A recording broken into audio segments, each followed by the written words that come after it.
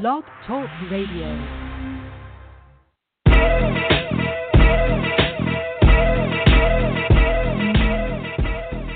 You are now listening to Uncut Sports Talk, featuring your host, Rhino, Brian Casher.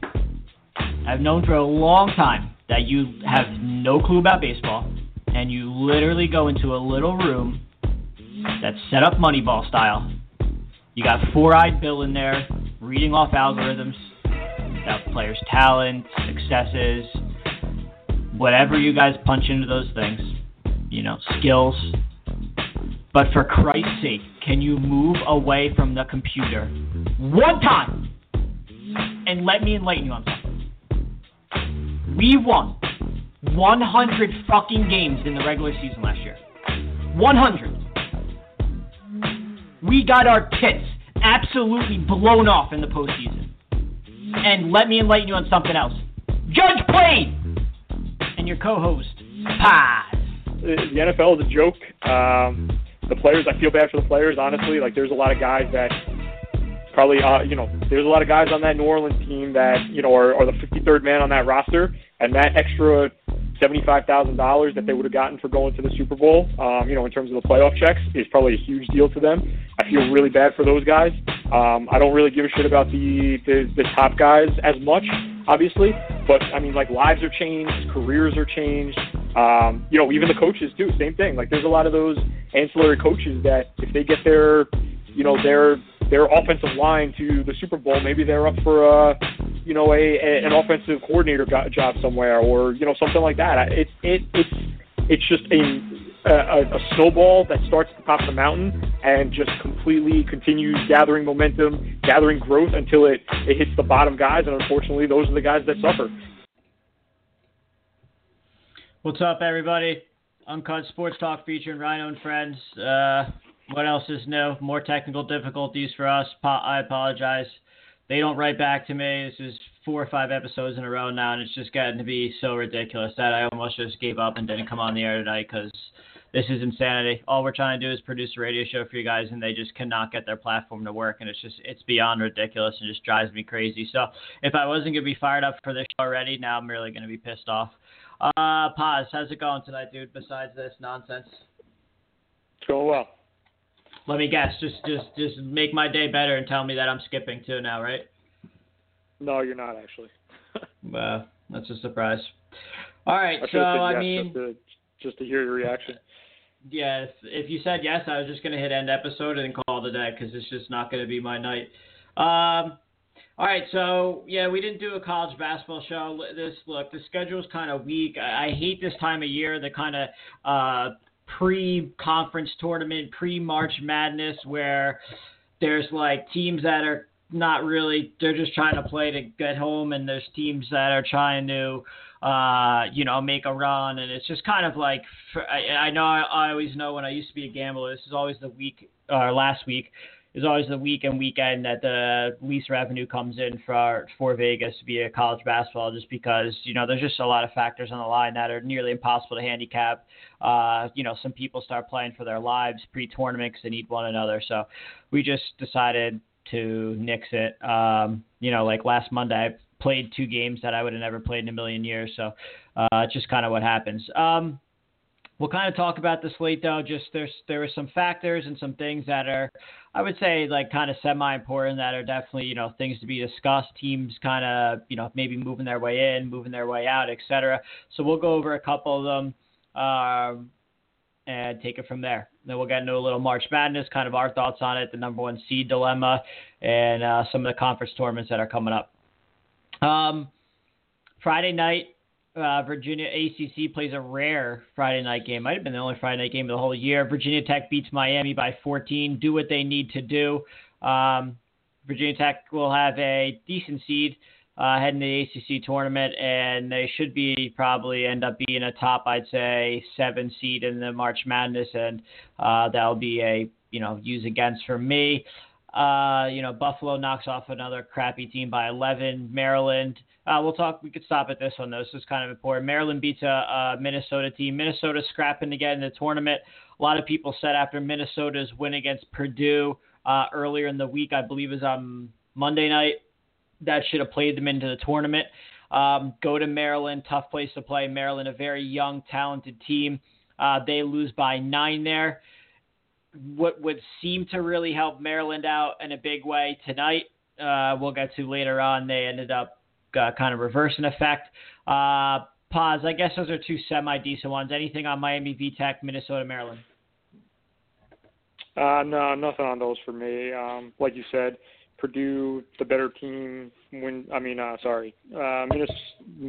the better team, defeats Minnesota, and then the Virginia Tech. I mean, they just did what they had to do. Miami's not very good, as we've spoken about on this show multiple times. So they just, as the better team, just did what they were supposed to do and won the game against an inferior team.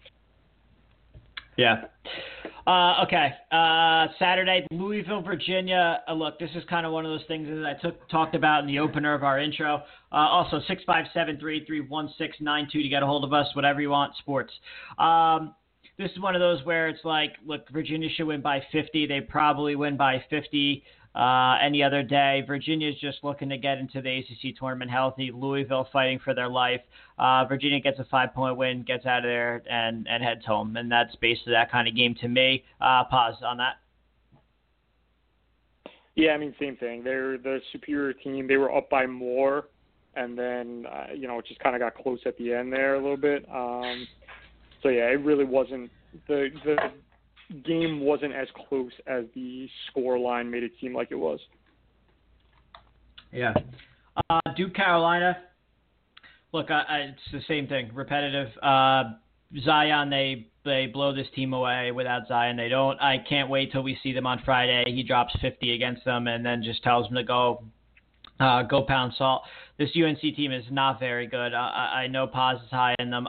This team will not go very far in the tournament. They're inconsistent offensively.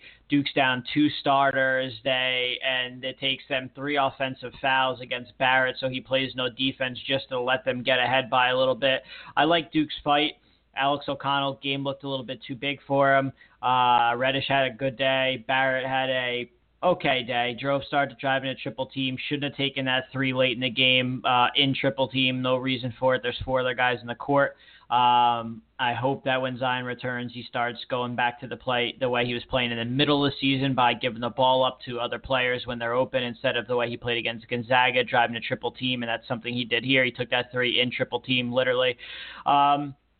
But with all that being said, I just can't wait for Friday because we should blow this team out of the water. And really, there was a couple articles I saw actually that were written by a bunch of different people that said both of North Carolina's wins, in their opinion, are completely meaningless. And I'm kind of on the same thing. It's not just being a Duke homer. That's just, honestly, that's how I feel.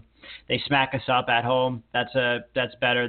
They literally in a complete dogfight, and we're actually losing. If you look at, they were losing more time of the 40 minutes than they actually were winning. So that, to me, that's just kind of embarrassing. And they basically let Duke play into Duke's hands. You have to dominate Duke inside when Zion's out, and they just kind of got in a 3 mode. And Duke can compete with anybody without Zion, without Bolden, and when they go into 3 mode. Please, I beg you to do that. So that's kind of my thoughts on that. Really, it's just another game that just doesn't really all that important to me. Pause. Yeah, I mean, like you said, it's not very important, but I do think that it's going, the committee is going to have to take into account the fact with Duke that if they go in and they beat North Carolina on Friday, North Carolina's 2 wins against them are absolutely meaningless because the committee is going to look then at Duke and say, all right, well, they've had 1 loss this entire season when every single player's been there and they're healthy going into the NCAA tournament, so there's no reason why they're not the best team in the country.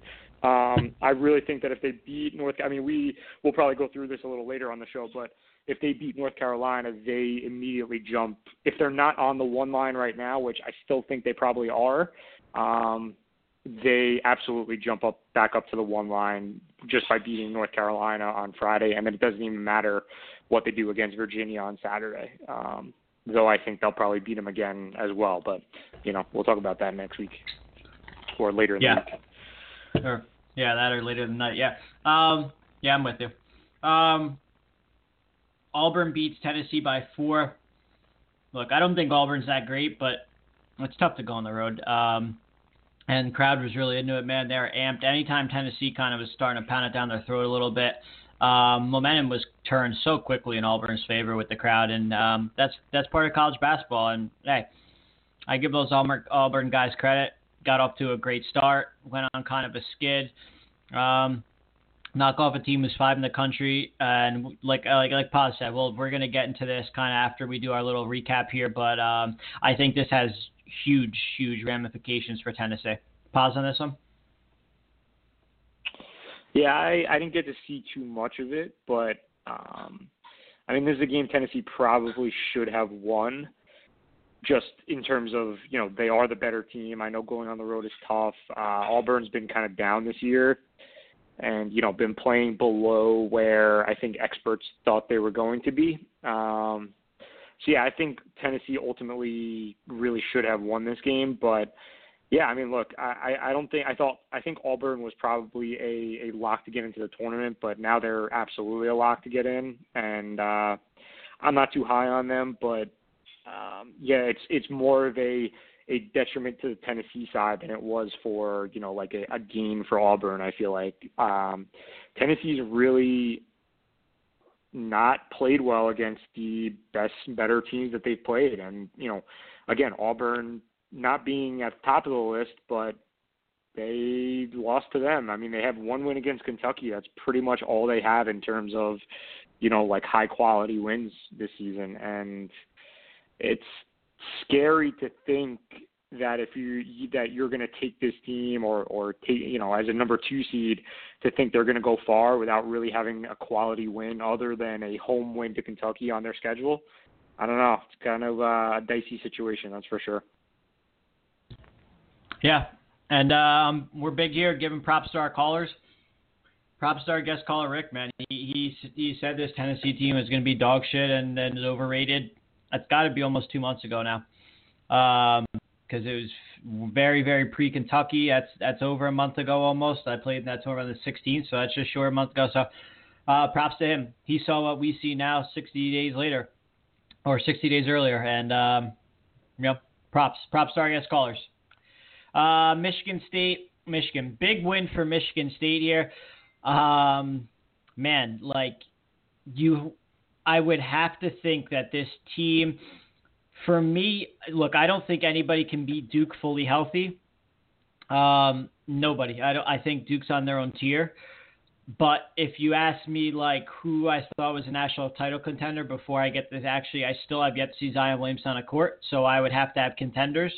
I would say Duke, Gonzaga has a ton of talent, Kentucky, and that was it for me, those 3. And I didn't have this Michigan State team on the line. Look, I know Michigan doesn't have the offenses they've had in the past. They had an elite, but to match their D, they had a great offense with an elite D. The year before, they had a good offense with an elite D. This year, they have I don't think their offense is as good as the one 2 years ago with Walton Jr. and stuff. So they have a okay offense with an elite D.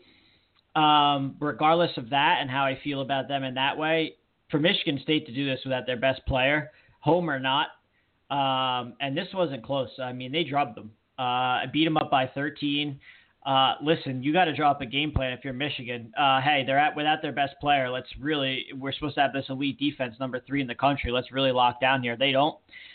Michigan State hangs 75 of them home. I get it, senior night, whatever. I think this, for me, gets Michigan onto the level of national title contenders if Zion Williamson doesn't step on a court for the rest of the year, in my opinion.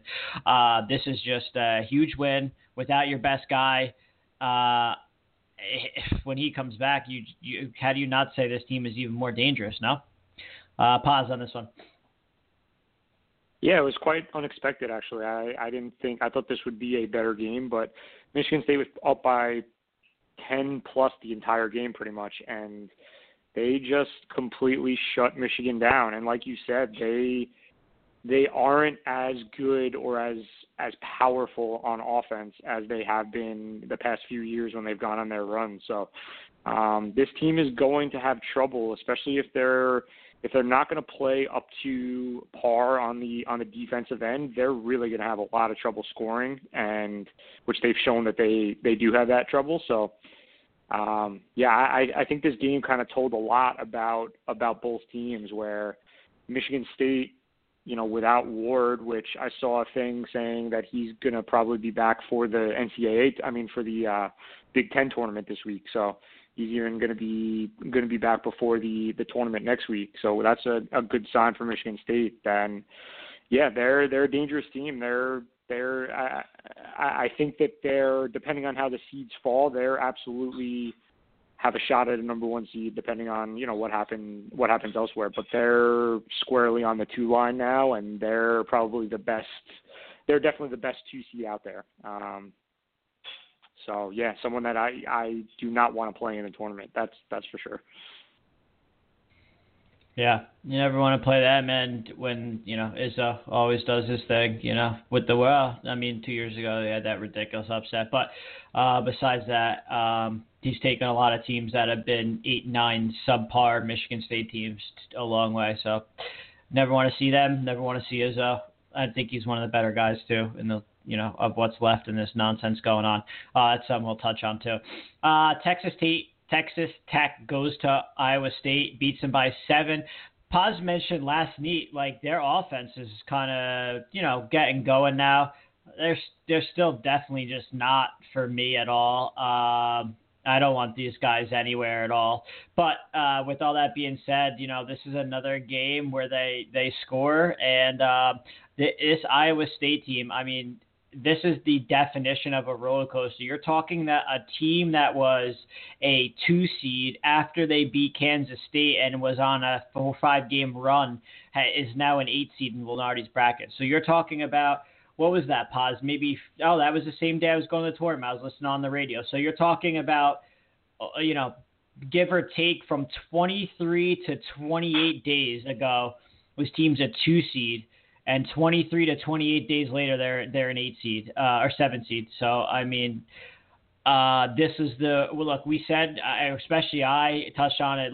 Every time they get a lock, they drop on a lock. They drop on roller coaster. But this is the definition of a roller coaster here. And here's another one. So like I said, between 23 and 28 days, this team goes from a 2 to a 7.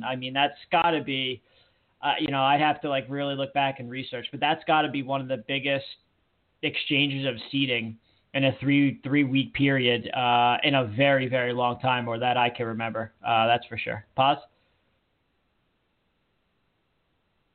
Yeah, we were calling them, the sort of Jekyll and Hyde team, but they've sort of just turned into the Jekyll or the Hyde. I don't know which one's the dark one, but yeah, they're not.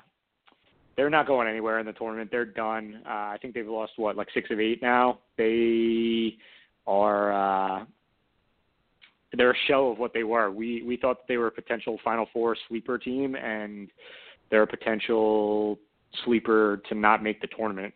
They're closer to, not making the tournament now than having any shot to get past the first weekend, let alone the Final Four. So I don't know what happened to them. I don't know. You don't often see a team with as much talent as this Iowa State team has just sort of hit a wall like that. And, they're all upperclassmen. Shayok, he doesn't look anything like he looked earlier in the season. I don't know if he's got an injury going on, sort of what we talk about with Carson Edwards, but I don't know, man. They're an absolute shell of what they were, and they are in big trouble, and they're probably not going to win a game next week. Depending on matchup, whatever. But if they win week 1, or game matchup 1, they're not getting past the first weekend. That's for sure. Yeah. All right. LSU Vandy. Interesting here. Look, Vanderbilt is one of the 42nd worst team in the NCAA, so I'm not shocked that LSU beats them by 21. The more development of the story is that, as we spoke about on Thursday,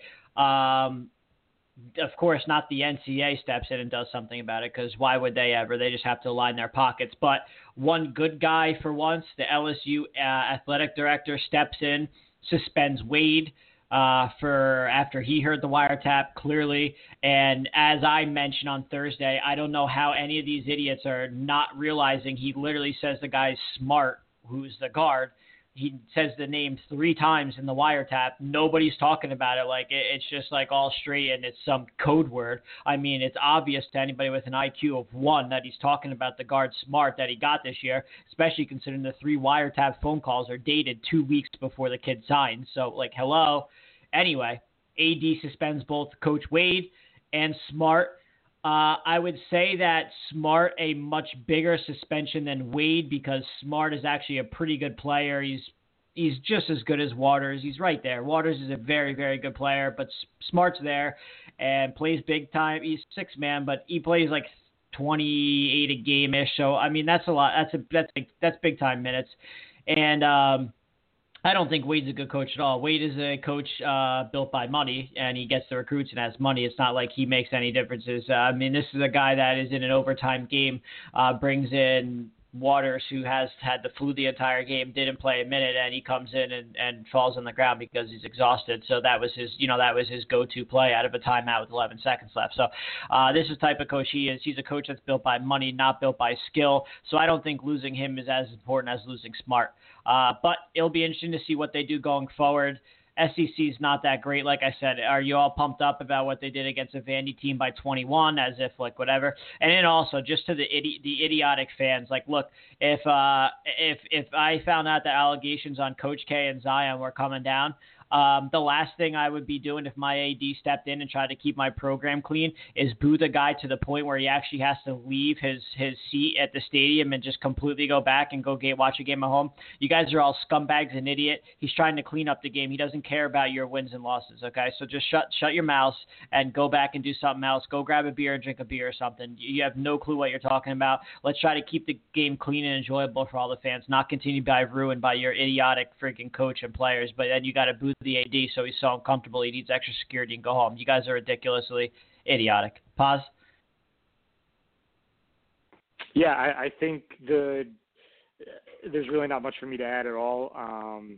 Obviously, losing your head coach and I think he mostly comes off the bench, right? He's like their 6th man. Losing your 6th man are 2 things you certainly don't want to do. Yeah, but he plays big time minutes.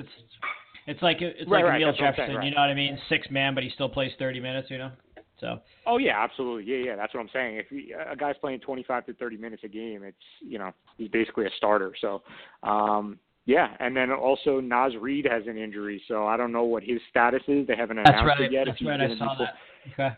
If he's going to be playing in the tournament, in the SEC tournament, if they're just going to kind of hold him out and day-to-day or whatever. But, yeah, I mean, look, it didn't sound like it was too serious, so I don't think he'll be gone for the rest of the season, so to speak. But, I mean, if they lost him too, those are 2 huge pieces for them. And then, obviously the head coach as well. So not the time of the year that you want to have something like this happen. You'd want it to happen. You'd obviously want it to never happen, but you would prefer it to happen earlier in the season so that way at least you could adapt to a new coaching staff or, a new head coach, calling plays and whatever, and then different players and how they act on the court and, interact on the court. So rough for them, but yeah, that's what it is. Kind of sucks for us because this is both a team that we were both playing against, and now people will hop on the same bandwagon as us for that reason. So, but you win some, you lose some. For us, I feel like we just keep losing them because every team that we hate keeps losing. So it's just not going in our way right now. Nope, all right. certainly not. Yeah, Purdue goes to Northwestern. I know people are going to be like, oh, Northwestern's 13-18. Look, this team, I rattled off 2-3 weeks ago on our College Game Day show. They play every team close within 3-7, I believe, was the thing that I came up with, the pause when we were talking about this team. So, look, you go in there, you beat them by 13. That's more than many others.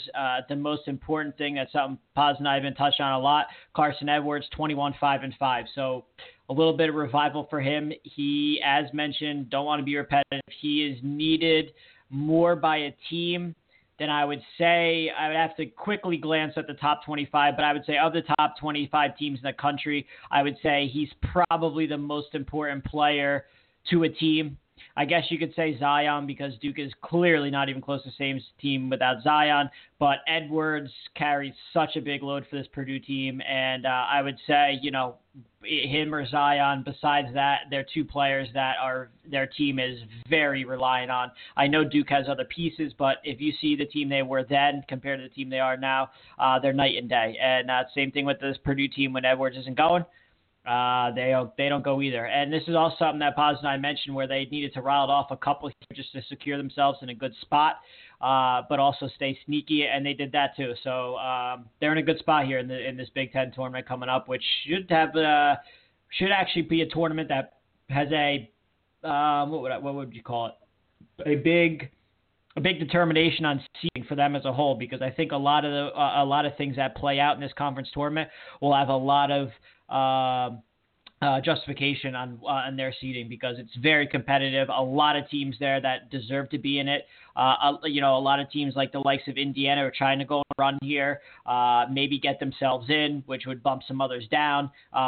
Some additional play by Michigan State without Ward or with Ward bumps them up a little bit. So I just think that's probably of all the conference tournaments, the one that will have the biggest determination of seed changing going forward to our less than a week away. One of my favorite days. Paz? Yeah, I mean, look, Purdue gets the job done. It's a nice road win.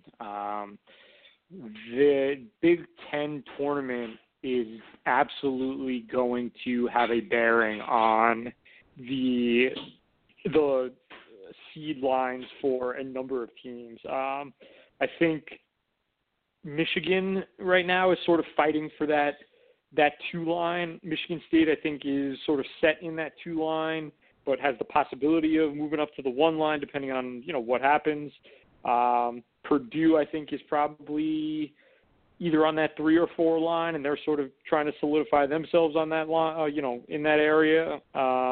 Indiana's obviously fighting for a berth. Ohio State's fighting for a berth. I don't know what the committee thinks of Iowa. I would think that they're probably in, but they've sort of dropped a bunch of games now in the past 2 weeks. I think they're lost like 3 or 4 now. So, teams like that sort of fighting to not be on the 7 or 8 line, but to be more on like the 6 line. So there's a lot that's going to have to sort itself out in the Big Ten. And as we mentioned, every team is going to be, since no one's really locked in anywhere, everyone's going to be playing to win the tournament, whereas you might see differently in other conferences. So yeah, it's going to be a fun tournament to watch. Obviously, very competitive with it being such a good conference, top to bottom. But there's a couple of teams just to keep an eye on. The ones that I mentioned, to see if they're able to improve their seed or just kind of stay where they're projected to be now. Yeah, definitely. We'll get into that a little bit more after we finish the review. We'll kind of just give our thoughts a little bit on where the bracket is now and who could do what to make a little bit of noise or movement or, maybe kick themselves out. 2 games that really not much talk about, and then one that was kind of, prominent. Kansas at home, senior day, beats Baylor by 8. Whatever. Baylor's not that great, and I don't think they're anywhere near the tournament. But I'll have to recheck. That's something we'll talk about shortly. And then Florida State goes to Wake and just gets the job done that they need to. Wake's bottom dweller ACC, another tough season for them. I love that. I love Mr. Manning, man. I think he's a great coach, a very great guy. I don't know. I really don't. I follow the ACC like the back of my hand, but I don't follow every single team's recruiting. I don't know if he's not getting recruits or he's losing in-staters or whatever.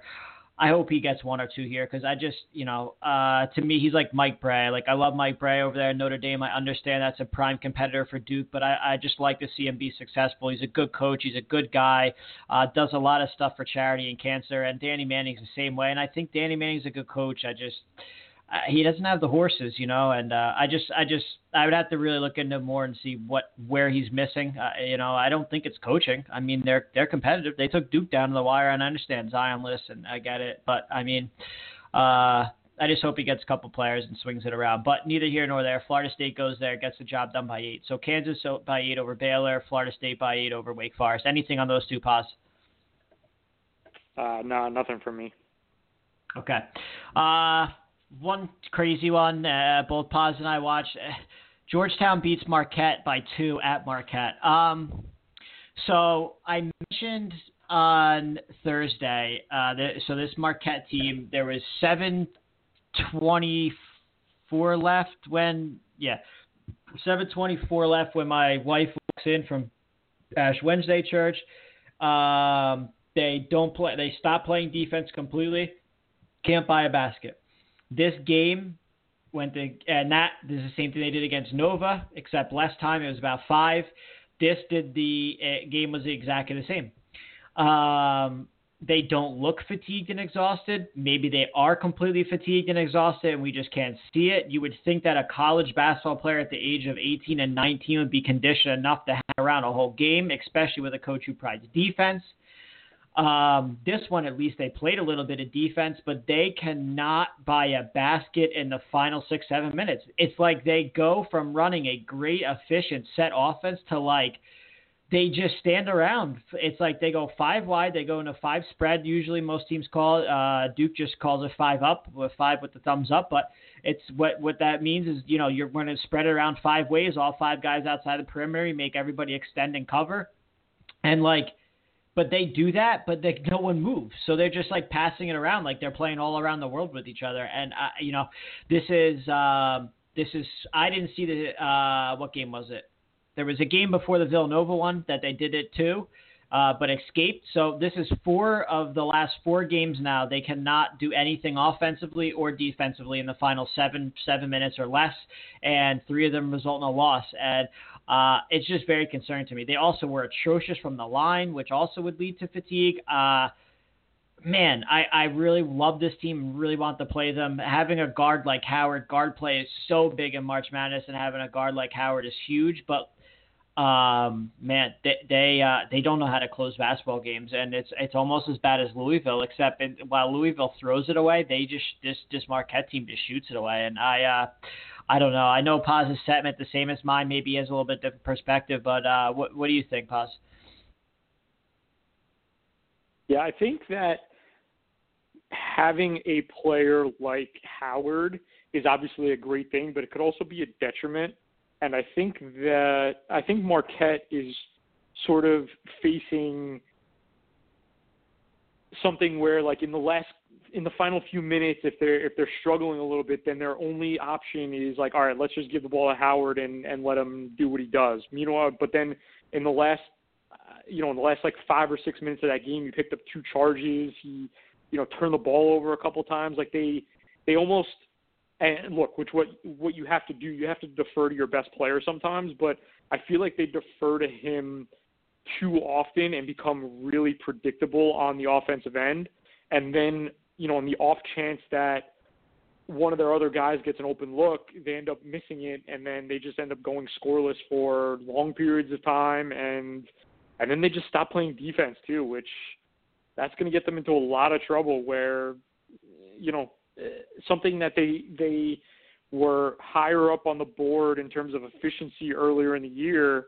Now they're not getting those defensive stops, so that way if they are a little cold from the offensive end, they can sort of rely on their defense, keep themselves in the game. But I mean, the leads that they've blown over the past couple of weeks are really not.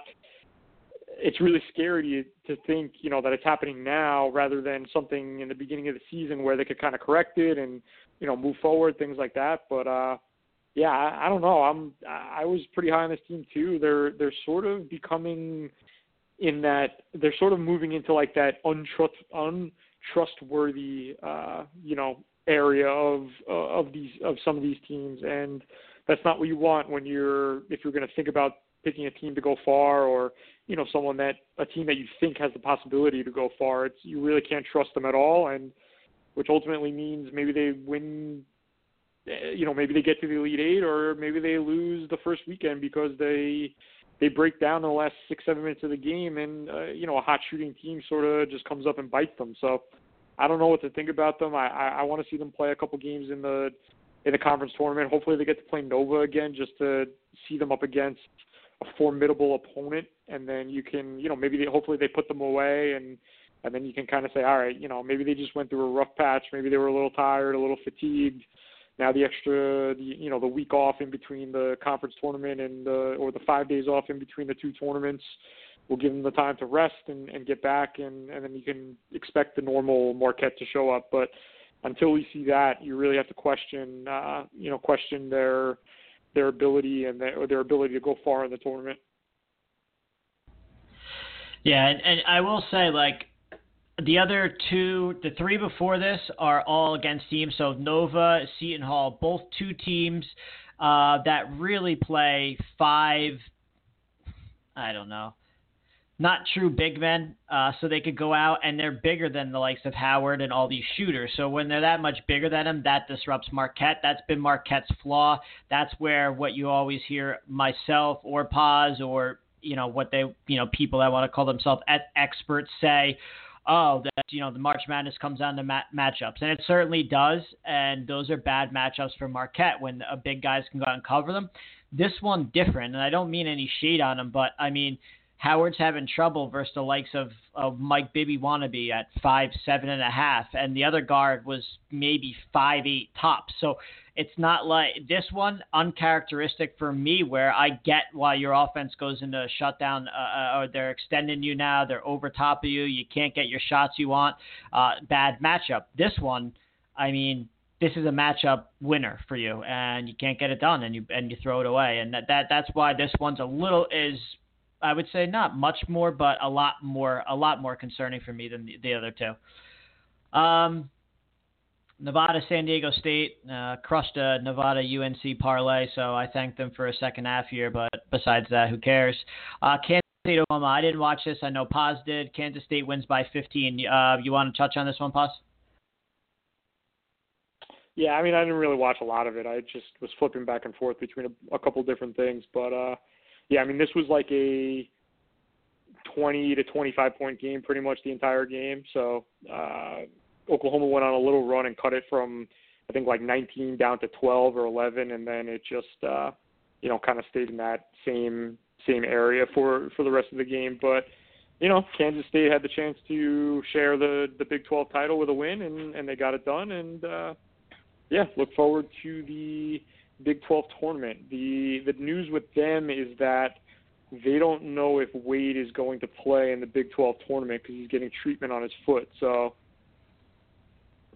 I mean, look, I would rather him sit out, and I think they're sort of locked into, like a 4 seed at this point anyway. So I'd rather him just sit out, get the treatment, be ready to go for the NCAA tournament because they obviously can't win without him. But, that would be a big blow if it ends up being anything more than just, him sitting out for treatment. That it's actually an issue, which it's been an issue the entire season, but actually since last season. But, I mean, hopefully it's just treatment and they're just kind of giving him a rest, and then he'll be back for the NCAA tournament. Interesting. I mean, the conference is so bad they could probably win the conference without him tournament if they really feel the need to, but they don't really need to do much, like you said. I guess, both of them. So Seton Hall really laid the wood to Nova. Nova kind of came around and kept coming back into it, but Seton Hall, the crowd was pumped up, man. They really great atmosphere, and Nova just couldn't get close enough to really, take Seton Hall down. I thought Seton Hall played a very good game. The threes didn't fall as much in the second half as they did in the first, but Powell just was dominating on the glass and just played a good overall game in that forward spot, which is where Nova really has their best players. They don't have the guard play they had in the previous year. So big win for Seton Hall. Like I said, we'll touch on very shortly here after these next couple, kind of our thoughts on someone, and Seton Hall is definitely one of them, but that's a big win for Seton Hall to keep their hopes alive. And then UCF, this is the worst conference in all the NCAA, or equal to Pac-12. Both of them are terrible. American, Pac-12. UCF goes to Temple, gets stomped by 5. I mean, they're down by more than that. Just a joke. I mean, this conference is so bad. Houston, Cincinnati suck. UCF is terrible. Temple, give me a fucking break, man. And then pause. Actually, you want to touch on those two first, and then we'll kind of touch on some of the other ones of importance that first, seeding and tournament wise. Yeah, I mean, Houston really blew out Cincinnati. I think that they were trying to make a statement with that game, just in terms of, the best opponent that they're probably going to play all season, unless I forget who they played in non-conference, but nobody. But look, a road game at Cincinnati isn't an easy place to play. It was a good game. They played really well. I think if they play their best, they can compete for a little while with the the top end teams, but they're just talent wise, start to finish or top to bottom is just less than these other teams in these bigger conferences. So I don't expect them to really go far, but they're talented. And then the other game was, what was the other game? Sorry. Nova Seton Hall. Oh yeah. This game I think was just more of a necessity game for Seton Hall. So Nova got Seton Hall's best shot. I mean, Seton Hall really blew them out. I know it ended up being just like a 6-point game or something, or a 5-point game, but this was double-digit game pretty much the entire time. Like I said, I think this was more just a game that Seton Hall needed, and a game for Nova that, it really didn't, not that it didn't matter for them, but it wasn't anything, a loss or a win really wouldn't have changed much for them in terms of looking forward to the NCAA tournament, where they're going to be seeded. They still ended up winning the Big East. So, they're going to have the number one seed in the Big East. They're probably going to end up winning the Big East tournament and, end up on the 4 line maybe. I don't know. That's just a guess, but. All right.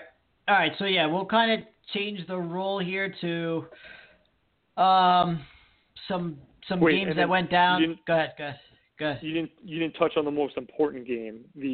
What? I didn't get to Sunday yet. Losing to. We didn't get there yet. Come on, dog. Oh, my bad. All right. Clemson, I've been telling you guys, man, to keep watching this team. I hope you tailed them. I've been telling you for 3 weeks this team's coming. Take out Syracuse at home by 12. Big win. Gets him how big? Gets him from not even in consideration of March Madness. They're now on Lenardi's last 4 in.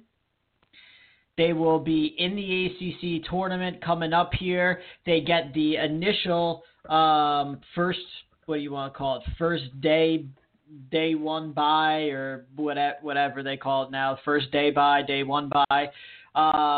And that's a huge win. So they'll draw as the 9 seed NC State, who's a very beatable team. They do have to open up on the afternoon game on Wednesday, but they should be able to beat NC State. And then they draw Virginia, which is important because, as I mentioned a while ago, I think, and pause too, I would say that Virginia is one of the teams with Gonzaga that are locked at number 1. No matter what happens in this conference tournament, they are locks for number 1 seeds. No doubt about it. They lose their first round, they're still getting number 1 seed, whatever. And Bennett may turn a focus to, the likes of sports psychologists are working on things March Madness to be March Madness ready. So Clemson gets a team like that. I don't think he's shooting a gun to win the ACC tournament as his most importance. He's got to get these guys over. If you don't think that there's a little bit of a ghost sitting on their shoulder from that game, you're a little crazy. So big win for Clemson there. Lets them to draw NC State with a win, get Virginia, which could be a game that ends up being a winning you're in, losing you're out type of thing. Maybe NC State, a win over NC State, who, let's see, where is NC State, right? Where does he have NC State? He also has NC State as the last 4 in. So maybe the win over NC State puts Clemson in, or whoever wins that game is in. And so that ends up being a huge game at noon, and I will definitely be tuning in to that in the background at work. Pause, anything on that, just kind of the Clemson and the draw for them there?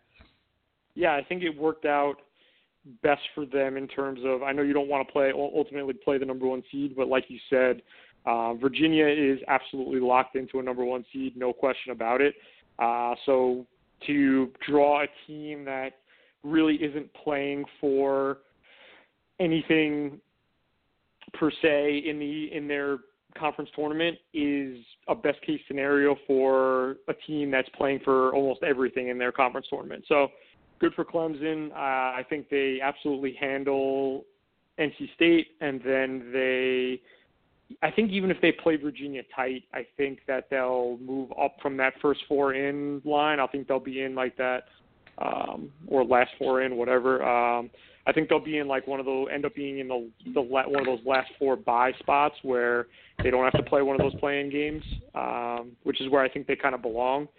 And I think they'll get there with a win over NC State and, at very worst, a close loss to Virginia.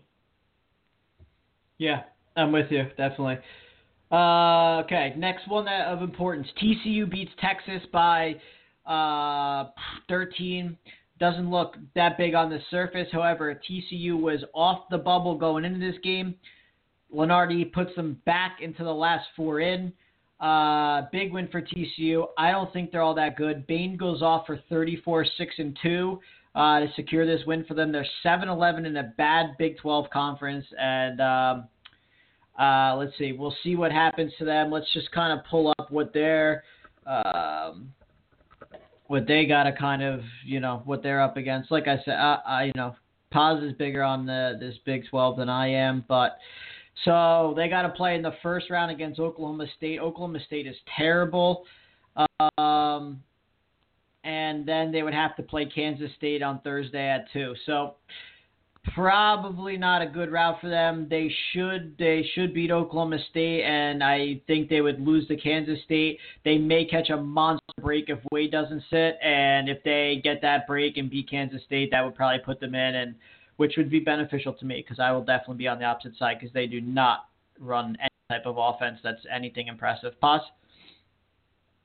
Yeah, TCU is. I don't think they should be on the bubble at all. They're a subpar team. It's another one of those teams where, like, I think a team like Belmont, who lost to Murray State, would wipe the floor with TCU. I really do, and I think they're far more deserving to be in the tournament than TCU. I don't think it matters that they won the game against Texas. I mean, Texas has a few really good wins, but they also have some really bad losses. And I don't know if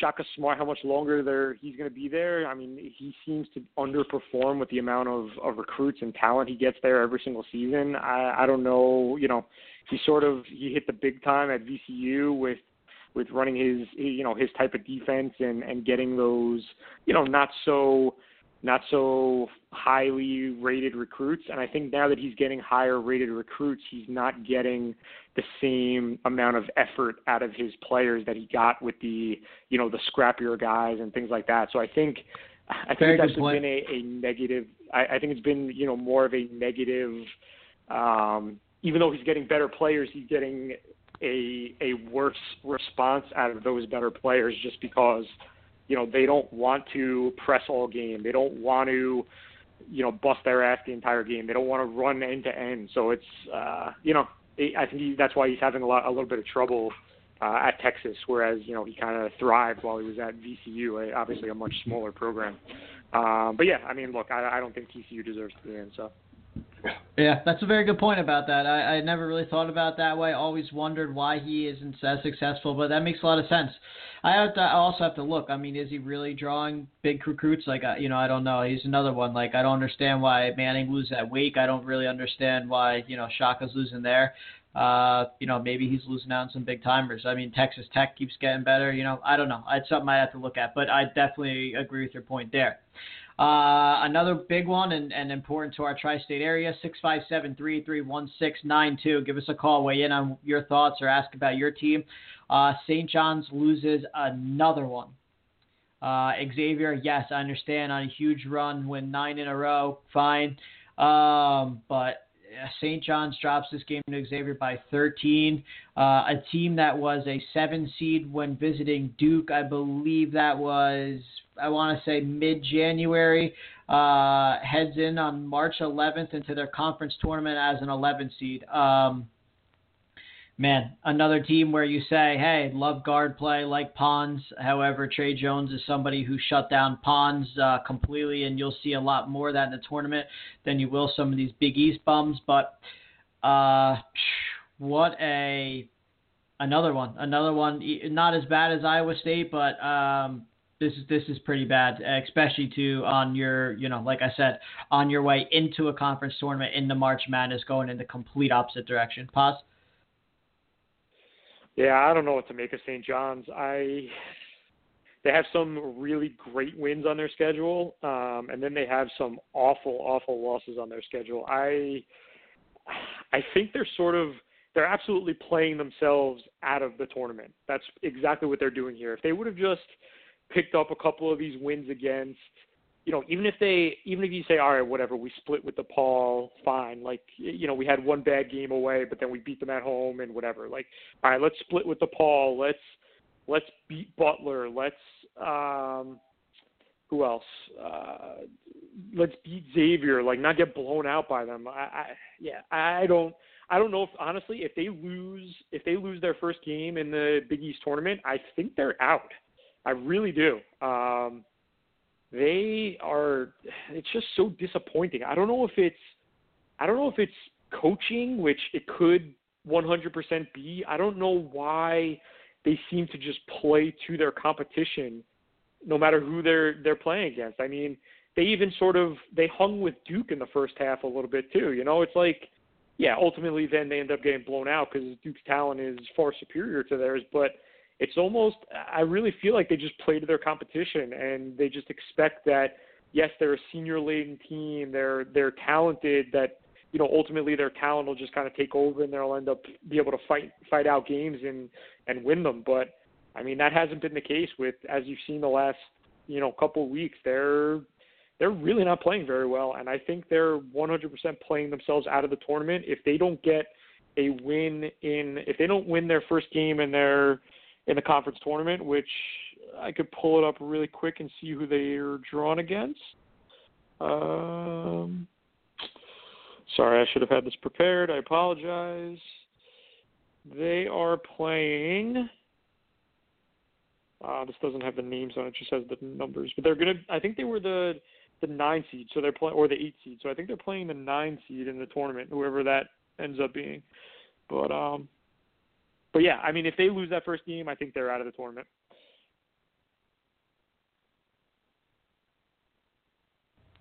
Yeah, hold on. I was pulling it up for you. They have DePaul, who they lost to like a week and a half ago, 10 days ago or so. So they've Wednesday. lost to them twice this year already. If they lose to them again, they're out. They're 100% they're gone. They out. can't. They're out. They should not. Yeah. Okay. Murray State punches a bid. First bid of all the teams with a 12-point win over Belmont. Congrats.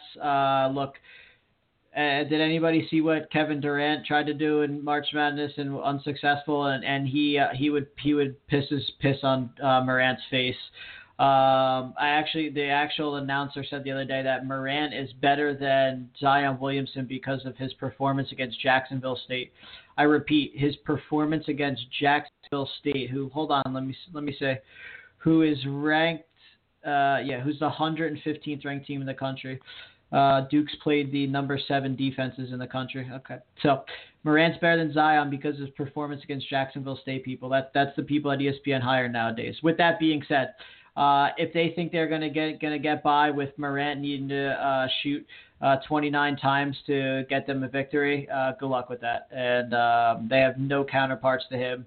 And people will ride because people love to ride a single player March Madness until they realize it's in college basketball it actually takes team. and I'll be on the opposite end. Maybe he shakes some things up, or he goes in absolute beast mode and drops 40 on somebody that doesn't have a great defense, like in Iowa. Like I could see him tearing up in Iowa and just completely outplaying them. But if they play anybody that's in the top, I don't know, 35, 40 team defensively, they're gonna get their tits blown off. And the fact that they think that Belmont should be in now too because they stole the seed, that's craziness. They're out. Come on now, seriously. Pause anything on the first ticket punch, Murray State. No, but I think Belmont deserves a shot in the tournament. I really do. Tell me why. When we're talking about these bubble teams right now, look, I've only seen them play a couple times this year. Belmont has the 231st worst schedule in the NCAA. They deserve to be in? So hang on. Yes, they do. Hang on one second. Come on, man. Come on. I gotta pull this up now and just see this. 231st. All right, here we go. Let's see here. I want you to tell me who they played so far that they deserve to be in. All right. Illinois State, Middle Tennessee, Lipscomb. They beat by 4. Well, see, didn't Lipscomb have a championship game this weekend? I don't know. Yeah, they lost. Trevecca, Nazarene, Kenshaw State, Sanford, Green Bay, Lipscomb, UCLA, Western Kentucky, lost to Purdue by 11, lost to Jacksonville State by 10. Tennessee Tech, Morehead State, Eastern Kentucky lost to Jacksonville State by 11. Tennessee State, Murray State, Austin Peay, Southeast Missouri State, UT Martin, Eastern Kentucky, Morehead State, Tennessee State, Tennessee Tech, Eastern Illinois, SIU, UT Martin, Southeast Missouri State, Austin Peay. And they lose to Murray State again. Well, how are they to be in the tournament? That is atrocious. I think ultimately it comes down to when you're looking at these bubble teams right now, right? All right, so hold on. So here, I'll give this to you. Here. Do they deserve to be in over Indiana? Probably not. Probably, bro. Come on. Indiana is probably not. Way better resume than. Okay. All right. Okay. Do they deserve to be in over Creighton? And I don't like the Big East. You think that they deserve to be in over Creighton? Where's Creighton? I do. Yes. Hold on. Creighton, 43rd hardest schedule. Come on, dude. Creighton. Let's see. Okay, so Belmont's best win is what? You want to give me who? Lipscomb? I guess? Because they might be in the tournament. There's nobody else. UCLA? UCLA is under 500 this year, no? Yeah, they are now. When they played them, they were obviously higher. So their best win's Lipscomb, okay? Creighton has beaten Clemson by 5. They lost to Gonzaga by only 11. Lost to Oklahoma by 13. Lost to Marquette in overtime by 2.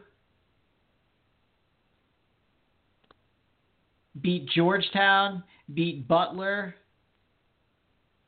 Lost to Nova again in OT. That sucks, man. Twice, huh? Beat Marquette by 6. And Providence on the bubble. Beat Providence by 6 in OT. And beat Providence twice. Beat Providence by 13 and 6. And Clemson. They have three wins right there off the bat that are better than anything that they have.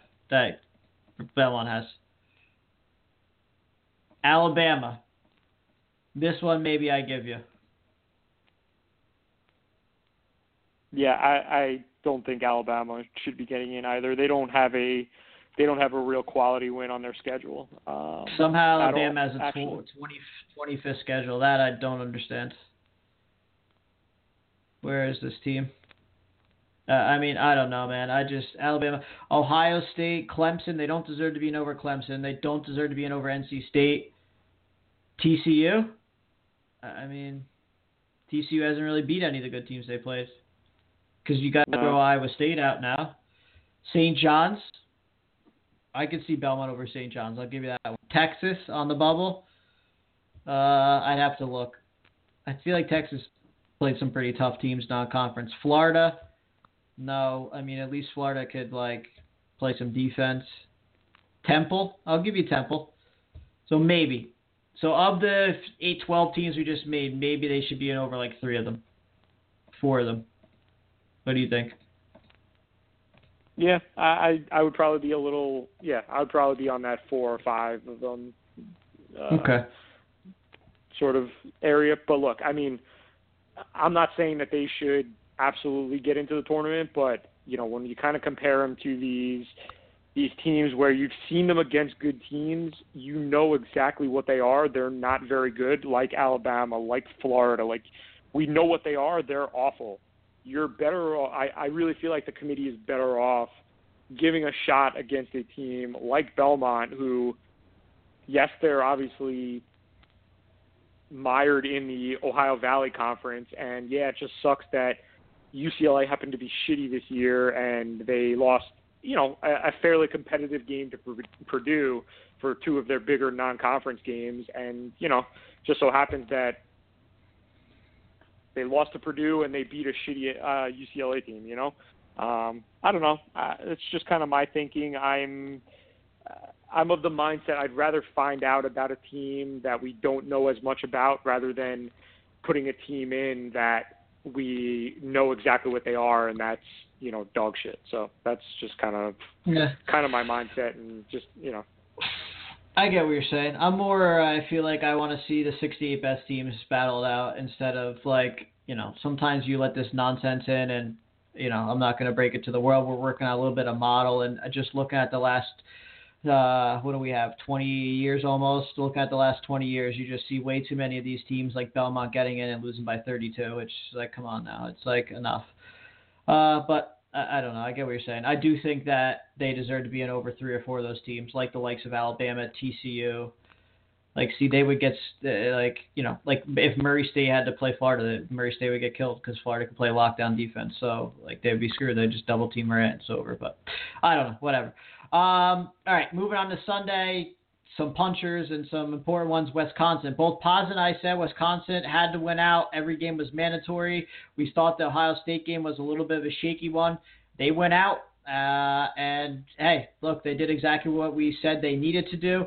Important for them, look, it's such a weird team, man. They just don't know what to make of them. Big Ten is tough. They just go in such offensive slumps. Just like Michigan, you can't rely on the defense. And I think Michigan's offense is just a little bit better than Wisconsin's, especially against a team that has guard play because they're an inside, dump it in, slow-moving offense, use the shot clock. They're a lot of Virginia, but they don't have as good of a defense as Virginia or as good as an offense as Virginia. So that's where they'll falter. However, the win does bump them from the 5 seed, which would have had them have to play on the 14th, which would be Thursday, against the likes of Rutgers, Nebraska. Instead, they get a bye, so they sit out to the 15th. They'll get the winner of Maryland, Nebraska, or Nebraska, Rutgers, and then the winner of that game plays Maryland, so they'll get the winner of they'll get Nebraska, Rutgers, or Maryland, basically. That's big for them and important for them going forward. They would unfortunately have to see Michigan Saturday at noon, but hey, look, no matter who you're playing in this one, Minnesota has a shot to run the table. Ohio, I guess if they play a tiny bit of defense as a shot. You have Indiana as a 9 seed has a shot. Ohio State's played really good basketball for stretches. They have a shot. Northwestern has played great at home. Now they're on neutral court, probably on the outside looking in. I'd say Nebraska, Rutgers, Illinois is on the outside looking in. But hey, you got 4, 5, 6, 7, at Maryland, those young guys decide, hey, moment's not too big for us. They got a shot. So you legitimately here have your top, I would say, 9 seeds all have a shot to possibly win this tournament. And, hey, that makes for a great conference, great basketball, and you got yourself in a position to at least get yourself an extra day of rest or 2 extra days of rest than everybody else. Pause on Wisconsin and the Big Ten tournament.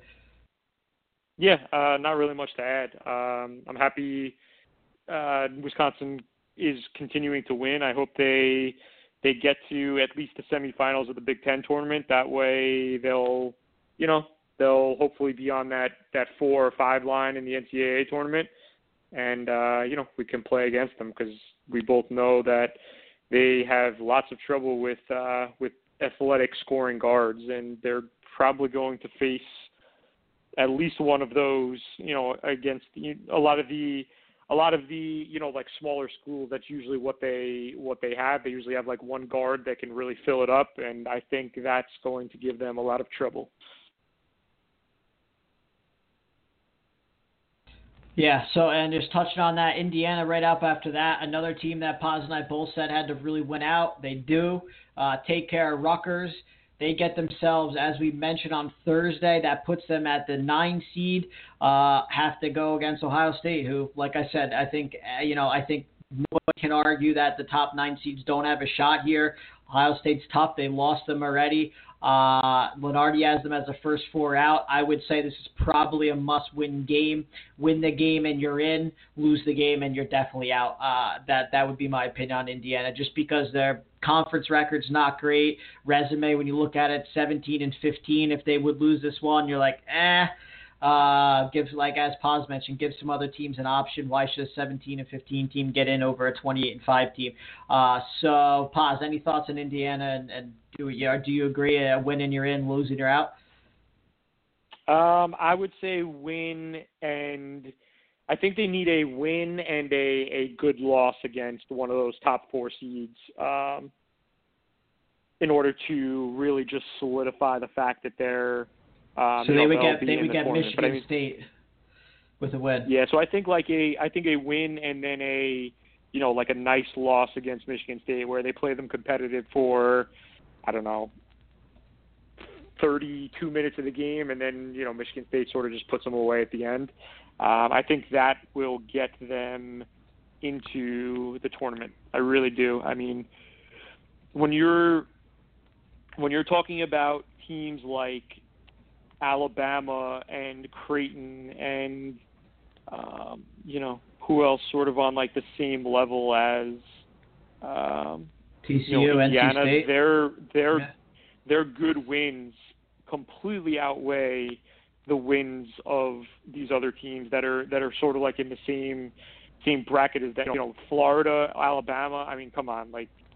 Yeah, Indiana right. is a better team than these teams that are sort of on that last 4 in, first 4 out type bracket bracketology things. Yeah, look, when you're playing the best conference in America, I understand the conference record's not good. That has to be weighed in as a factor. I don't care what Alabama did against the SEC or what Creighton's done against a really bad Big East this year. Indiana is in the hardest conference in America, period. And that's why a lot of people complain about what the ACC gets in. And then every single year you see a team like Cuse, who needed to be a last 4 in, goes on a run to the Elite 8, or you like the Clemsons or FSUs are all of a sudden in the Elite 8, and everyone said they shouldn't be in because their conference record. And in my opinion, I think the Big Ten's the best conference in America this year, better than the ACC. While it's tough for me to say, I'm a straight shooter, man. I tell it how it is, and that's the truth. I think the Big Ten actually outplays the ACC by a good margin this year. I just think the ACC bottom group not that great. So to me, I'm with Paz 100%. Their losses, you should have to weigh how much your losses are in the conference, because when you're playing the best conference in the league, that should make a difference. Really should. I mean, look, we're also talking about teams like Arizona State on the bubble, or in on some people's brackets, out on others. But I mean, come on. I mean, how many more times do we need to see this Pac-12 and whatever?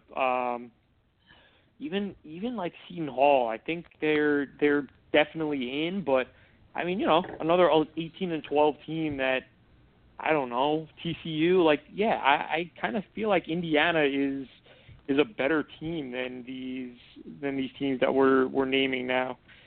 And I don't know. Whatever. Yeah, no, I'm with you. And then later in that night, Liberty punched a ticket against Lipscomb. Wins by 6. Look, again, where are they at? They're ranked they're 28 and 6th, ranked 63 in the nation. have played the 267th easiest schedule in America. I mean, look, this is a team that Duke is beat by 31 and 39, and I don't know. They'll probably be a 16 seed, and they'll get completely trashed. So whatever. And then just today, let's see. That looks like first round. That's a semifinal. So let's see. I mean, great. Gonzaga's beating Pepperdine in a semifinal. Grats. Charleston's up against Northeastern in a semi. In a final, Iona's beating Monmouth. Wow. The final, the championship game is a 16 and 15 team against a 14 and 20 team. I've seen Monmouth play a couple times just because where I'm located. Not good. Really not good. One of those two teams will certainly be a 16 seed. Duke's got the likes of Iona a couple times as a 16 seed. Thank you. Final. Wofford beats UNC Greensboro in their championship final. Wofford was in anyway, so that helps out the likes of, like we were saying, St. John's, Texas, Florida Temple, and, NC State, TCU, because that opens up the opportunity of, UNC Greensboro not stealing a seed for one of them. UNC Greensboro won't make it. Wofford gets in. Interesting to see where they're at. So Lenardi has them as a 7. I mean, this is a team that goes 29-4. They're ranked in America. Let's see. Ken Palm, where does Mr. Ken Palm have these guys? He has them ranked 20, so that's 4 spots higher than the APP hole has them. 110 strength, hardest schedule in the nation. That's actually pretty good. That's let's see. What's their schedule like, Paz? Anything crazy with them? Well, they usually play I think they lost a close game to UNC. They beat. Yeah, they opened the season against UNC. Looks like at home or maybe a neutral site, doesn't say. They lost to them by only 11. Yes, first game of the season, I understand that. Oklahoma lost by 11. South Carolina, they're having a down year, right? With Martin, I saw him complaining the other day. He's always complaining, but they beat them by 20. What are they this year? Nothing? 18? Are they over 500? So they're over. They're in like that. I mean, I don't think they're on the bubble anymore, but at one point, a week and a half ago, they were talking about them possibly being on the bubble. I think they're like 17 or 14 terrible. or whatever. That's not terrible. East Tennessee State. I just saw them. Aren't they in a championship? Is that tonight? So that's a I don't know if that's win. tonight, but I thought think they saw are. them in a championship. Yeah, I thought I just saw them. So that's not a bad win. They stomped on them by 17. Lose to Kansas. Azumbaki went out like right around this week. Might even have been that game. Yeah, I'm not sure. It was literally right around this time. So they got beat up by them pretty bad, by almost 30. Lost to Mississippi State by 11. UNC Greensboro, the team they just beat in the championship, they beat by almost 30 earlier in the year. East Tennessee State, they beat again by 2 in OT. I'll have to look up or maybe they just beat them in the semis because it's the same conference. Yeah, they just beat him in the semis. Yeah, they beat him by 9 in the semis. So, yeah, I don't know. I don't know how that's 110. Is that a body of work about how bad the strength of schedules for some of these teams is? I guess. I don't know. Very interesting. They'll be a very, very interesting team to, to see kind of where they're seated, who they draw. I saw them play that one game. I took the bet on them and parlayed them. But besides that, I haven't seen them against a team of quality. So it's going to be a head-scratcher for me. Paz, anything on them? Yeah, I watched the entire game tonight. I think that they looked really sluggish in the beginning of the game. I think look, when you've won like 20 games in a row, I guess there's a little bit of complacency sort of sets in, especially when you know that you're going to get into the NCAA tournament, even if you lose your conference tournament, which they were going to get in no matter what. But they take some bad shots. I think a lot of it's going to come down to matchup, but I'm not too in love with them as sort of like a Cinderella type team that can win a couple games. I don't know. I didn't really like them too much tonight. I think they got a little out of control at times. I don't know if they were just forcing things because they were down, but I'm not too high on them. I think they're probably going to end up on that 7 or 8 line, and they're probably going to draw a pretty good Power 5 team. One of those like I don't know, like a Baylor or a I don't know, maybe a Syracuse, maybe an Iowa State, something like that. Okay. I don't know. I don't think they'll be able to beat any of those types of teams, but that's just kind of my thinking. I don't know. Okay. Be interesting. Bad job on my part. Should have watched that game tonight just to get a little bit more on them, but, you don't win them all. All right, I'm going to kind of just run through, just kind of give a yay or nay. So 1 seeds right now, Virginia, Gonzaga, North Carolina, Kentucky. I think Kentucky, if Reed is healthy, beats Tennessee probably in the SEC championship again. They should probably lock there. I would say come Sunday, maybe Paz and I will do a Sunday show. I don't know. We'll figure that out on Thursday, but we'll see. Yeah, we'll see what we'll do with that. But neither here nor there. I think Sunday comes. Virginia, Gonzaga are locks. They're not moving anywhere. I think Duke will beat North Carolina on Friday if Dion Williamson even lace up a shoe on the court, and that will take North Carolina's seed by Duke, and I think Kentucky holds there. So I think on Sunday we see Virginia, Gonzaga, Duke, Kentucky. And realistically, Duke should be over Virginia as the number 1 overall seed concerned. They beat them twice, but, I mean, that's just crazy to me. Anyway, and they really should be over Kentucky because they smoked them by 35 too. But neither here nor there. Paz, who's your number 1 come Sunday? Yeah, I think I'm in agreement with you. I think the scenarios are this. So if Duke loses to North Carolina, Duke is on the 2 line, North Carolina is on the 1 line, and it'll be Virginia, Gonzaga, as we both said already. They're locks no matter what they do in their conference tournaments.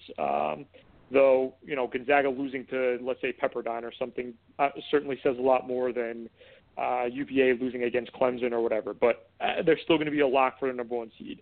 The 2 second, the 3rd and 4th number 1 seeds are the ones that are up for grabs. So the different scenarios are this. If Duke loses to North Carolina's on the 1 line, Duke's on the 2 line, and then the winner of the SEC is on the 1 line as well. Assuming obviously the winner of the SEC is Tennessee or Kentucky. Now, if Duke loses to North Carolina, the Kentucky or Tennessee do not win the SEC and Michigan State wins the Big Ten, then I believe that Michigan State is going to get that 4th number 1 seed with North Carolina and Michigan State.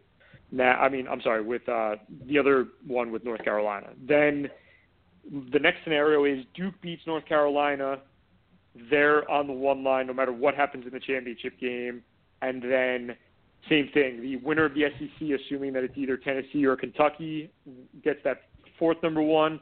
But if neither of them win it and Michigan State wins the Big Ten, then they're up on that line. But if Michigan State doesn't win the Big Ten, then I think Kentucky probably ends up with that, with that number 1 seed. But I think based on the way that the SEC is lined up, I think that Kentucky and Tennessee actually might have to play each other in the semifinals. Okay, so Tennessee and Kentucky have to play each other in the semifinals of the SEC. So I guess whoever just goes further, whoever wins that semifinal game will be the other number 1 seed, obviously, assuming that Michigan State doesn't win and, that neither one of them end up winning the SEC. But I think ultimately, long story short, my number 1 seeds are going to be UVA, Gonzaga. I think Duke beats North Carolina with Zion, and I think Kentucky is the superior team in the SEC, and I think they'll win the SEC title. Okay. I'm with you on all that. All right. Ball team-wise, every one of these teams plays before we come back on Thursday. Let's call it are we talking about them or not talking about them come Thursday show? St. John's versus DePaul. I'm going to say we are not talking about St. John's on Thursday. You? I disagree. I think St. John's is going to win this game, so I think we're going to be talking about them, but I still don't believe that, I don't think this win guarantees now that they're in the tournament. I think that it just doesn't knock them completely out of the tournament, you know. But I think we're going to have to talk about them on Thursday. Okay. Texas, please. Kansas. We talking about them or not talking about them on Thursday? I'm going to say no to this one also. No, we're not talking about Texas on Thursday. Okay. Florida has to play Arkansas. I would say we're talking about them on Thursday. So we're talking about them from the standpoint that they'll beat Arkansas, but then they're probably going to draw. Yeah. They're going to draw probably who after that? They're going to draw. Well, we'll talk about that on Thursday. They'll be alive then. Yeah. So right. Okay. So we're going to talk about them on Thursday. That's right. I forgot they're going to be playing Thursday night. Will be that right. Second, or Friday will be that next game. So yes, we'll be talking about Florida on Thursday. Okay. Temple is currently waiting for. Let me see. It would have to be the 3 of the last seeds. I don't know, this conference is so bad I can't even tell you who's in it.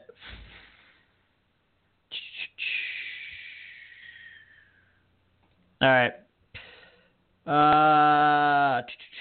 Temple. They will play the winner of Wichita State or East Carolina. I will say we're probably going to talk about them. Yeah, we're definitely going to be talking about them. Okay. NC State has Clemson. We're not talking about them. No, I don't think we're talking about them either. But we're talking about on the other hand, we're obviously talking about talking about Clemson. Yep. TCU has Oklahoma State. I'll say at that point we're still talking about them because Oklahoma State is terrible. Pause. Yeah, I agree, but I think TCU's out no matter what, unless they obviously run the table. But we're probably gonna have to mention them on Thursday. Okay. So back-to-back bumping each other is Ohio State and Indiana, and they get each other. I will say we're not talking about Ohio State, and we are talking about Indiana come Thursday. I thought Indiana's playing Penn State in the first round. No, Indiana, Ohio State, 8-9. Yes, you are right.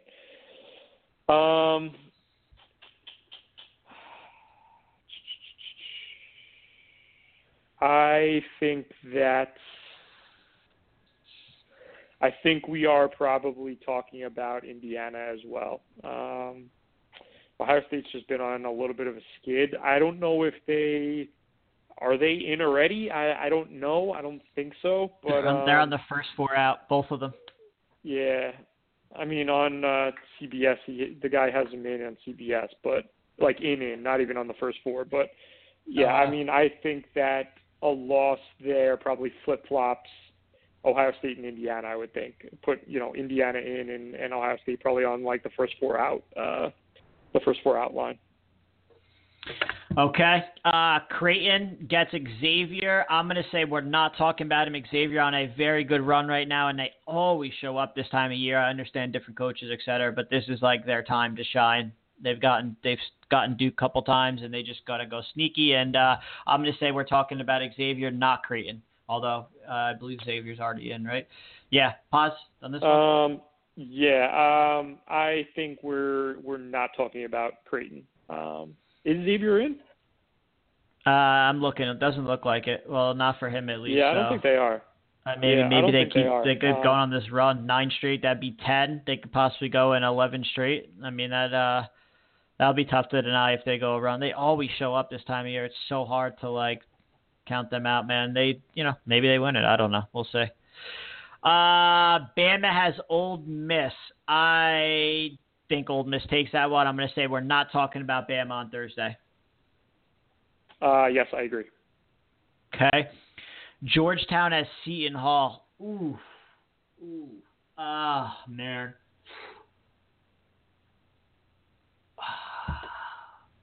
I really don't. I didn't like this Georgetown team at all.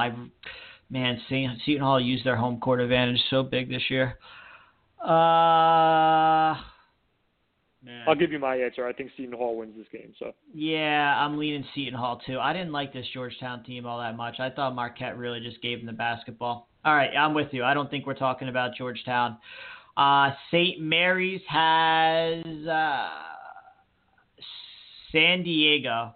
Are we talking about St. Mary's? I'm going to say yes. San Diego's terrible. Pause. But they'll just get spanked by Gonzaga before we get back on Thursday anyway. Yeah, so. That's what I was going to say. I think their tournament ends tomorrow night, so we won't even. No, we're going to know that St. Mary's is not in the tournament on Thursday night, so we will not be talking about them. Yeah. And Furman's Priest, they lost their semis, so they're probably out now. I would say they have no shot. All right, that kind of wraps up our college basketball segment. We'll kind of do the same thing.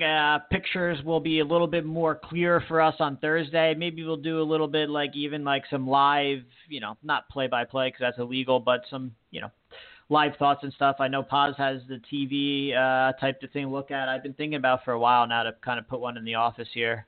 My wife gets to work home a couple of days. I do the others, just some background noise. But neither here nor there. Maybe I get one by Thursday, and we'll kind of do a little play-by-play or something for some of the important ones. There's some, Thursday. Or actually, Duke will be on Thursday night.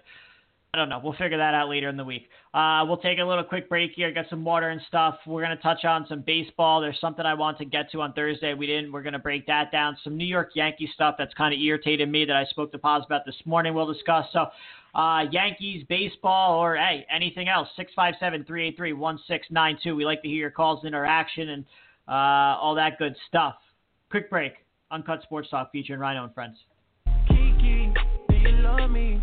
Are you riding? Say you never ever leave from beside me. 'Cause I want you, and I need you, and I'm down for you always, KB. Do you love me? Are you riding? Say you never ever leave from beside me.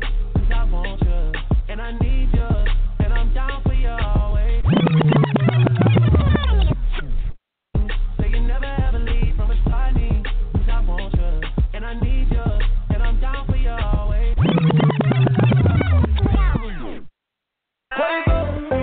Mama told you don't talk to strangers.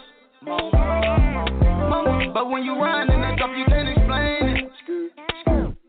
What you been waiting on this whole time? I blow the brains out of your mind. And I ain't talking about physically, I'm talking about mentally.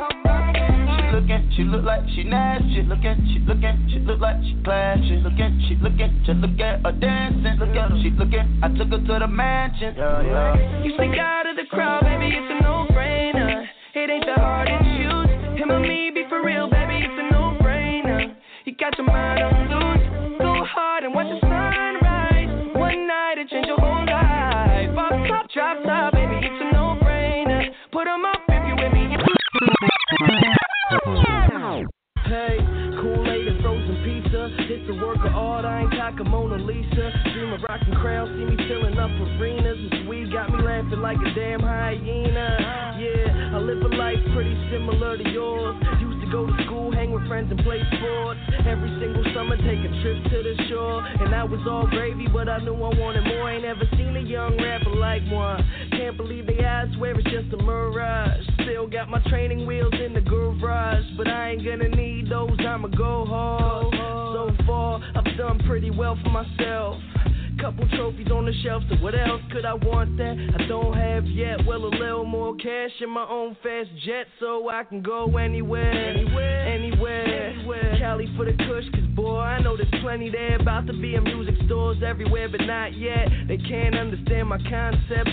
I've been climbing up the Great Wall, haven't had a fall yet. These blogs gotta know I'm on next. Clean conscience, good Samaritan. Company sent me clothes, so I'm wearing them. If you didn't know, well, I'm from the bird. Everything I drop recorded by a big germ. I smoke herbs and I make music. I don't even talk about it, boy, I just do it. Everybody got their own opinion, the reasons why they feeling them. You must admit he's killing them, running off adrenaline, waiting for the game to wanna let him in. So open up, the boy a barrel of a smoking gun. Whether I'm old or young, the chosen one.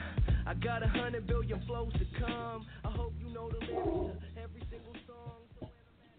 All right, back on Uncut Sports Talk with Rhino and Paz, 657-383-1692. Call in, whatever you got for us. First, I wanted to do this last week, and I did all the work. I put in all the work to it just to make sure, You get the facts to prove people wrong. So I was listening to the sports radio, going to appointments the other day, and a whole bunch of people been calling in and with the same sentiment as me, as the Yankees didn't change their team to be their playoff baseball team. And the lovely Mike Francesa, who refused to get anybody to get a word in, continues to say that playoff baseball and playoff teams are not built. Nobody in the history of playoff baseball has been researched for 40-plus years, has been able to find out the recipe on how to have a successful playoff baseball team, and that is just about getting hot. His exact words are, it's about getting hot and being lucky. Okay, so that is as false as it could possibly get. And I just want to make sure I could blast him and all his Francesa cons and all his, little followers. So I did a little research myself on the hitting and pitching of the teams that won the last 20 World Series. So pause. Can you tell me how many teams make the MLB playoffs, please? I guess you could say 5 in each league if you include the wild card game as a team making the playoffs, then it's 5 in each league. Okay, so one would think that you would have to be probably top 10, right, in one of the categories or better in both categories in order to be a successful baseball team, right? So, in 2008, World Series winner Boston Red Sox, the number 1 OPS batting team in all of baseball, number 8 pitching staff. As Paz just mentioned, 10 teams in the playoff. They rank top 10 in both. 2017, Houston, number 1 batting OPS in all of baseball, number 11 pitching. Again, team that's ranked number 1 in one of the categories. 2016, Cubs, number 3 in batting, number 1 in pitching. So, again, top 10. 2015, Kansas City Royals, 10 in batting, 10 in pitching. 10 teams get in, ranked top 10. 2014, Giants, number 14 in batting, number 9 in pitching. 2013, Red Sox, number 1 in batting, number 14 in pitching. 2012, Giants, 14 in batting, 7 in pitching. 2011, Cardinals, number 5 in batting, number 12 in pitching. 2010, Giants, 16 in batting, number 1 pitching staff. 2009, Yankees, number 1 in pitching, number 8 in pitching, number 1 in batting. 2008, Phillies, number 7 in batting, number 6 in pitching. 2007, Red Sox, number 3 in batting, number 2 in pitching. The first outlier in 20 years that doesn't meet the criteria that has a top 10 pitching staff or top 10 hitting staff. 2006, the Cardinals had the 14th best offense, 16th best pitching staff. So they're the first team that's not ranked in the top 10 in either category and also not ranked in the top 3 in either category in all that time to be able to do that. 2005, White Sox, 16 in batting, 3rd best pitching staff. 2004, Red Sox, number 1 offense, number 3 pitching staff. 2003, Marlins, 16th best hit offense, 8th best pitching. And 2002, Angels, 6th best offense, 4th best pitching. I'm pretty sure their recipe is pretty good. OPS gets you there. Pitching staff gets you there. Need to be right around top 10 or top 3 in both to win a World Series. The fact that he thinks it's pure luck and no one has a recipe for it is ridiculous. And if you go look, where the Yankees falter is what gets them in the playoffs. They're not ranked in those top 2 categories. It's going to be a tough time for them, man. And it's just so annoying to listen to. I just had to make sure I proved them wrong real quick. Also, tonight we'll be going a little bit extra later thanks to the technical difficulties again. So we'll be on until about 10:10 instead of 10. Pause. Anything on that?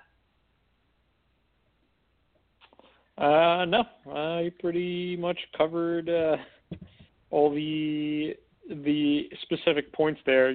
Basically saying that the recipe really is OPS, teams that are top 10 in OPS and or top 10 in pitching. I don't know what you're saying with pitching. Is it just team ERA, or is it some other categories involved there? It's a split of staff ERA and bullpen ERA, and they put it together and they weighted to. It's like basically OPS plus just for pitching. Okay, gotcha.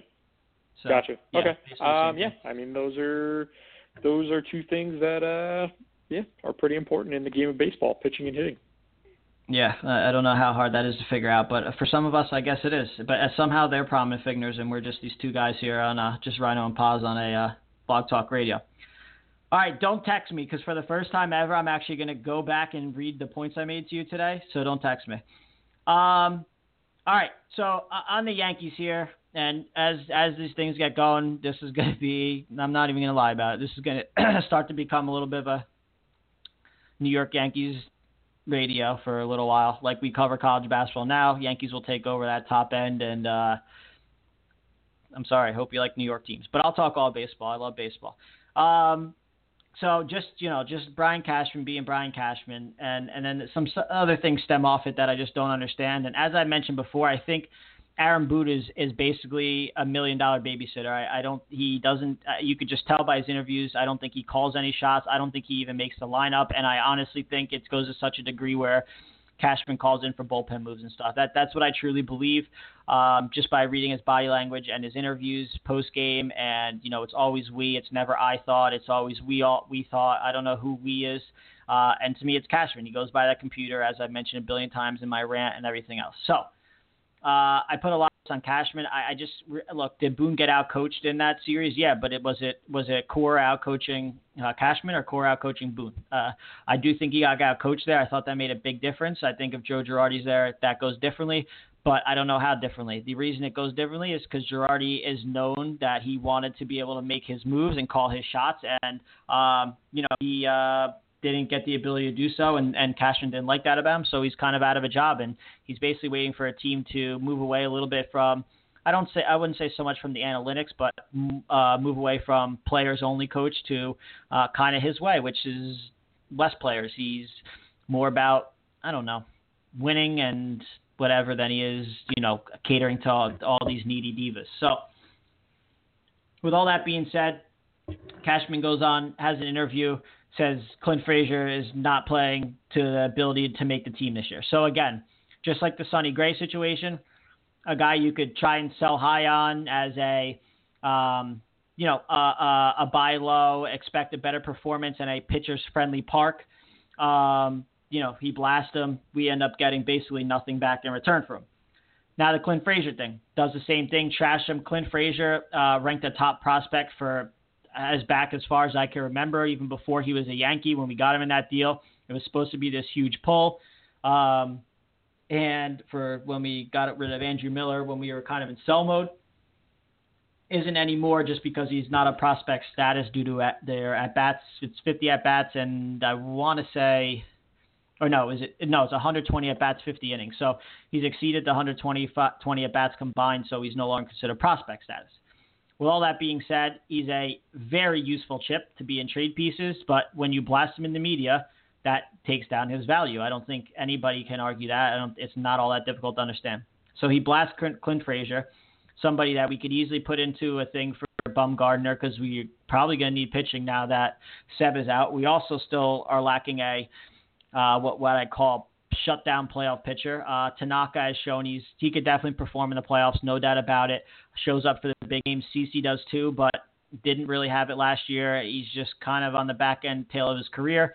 Yes, while he's an absolute gamer, he's also a gamer with age. Bumgarner's proven in the playoffs, and I think he still has it. So now you devalue Clint Frazier when we could have done Clint Frazier in a couple pieces. Instead, now it's going to be, two major pieces, Frazier, another major piece, and whatever. It's just, it's so stupid.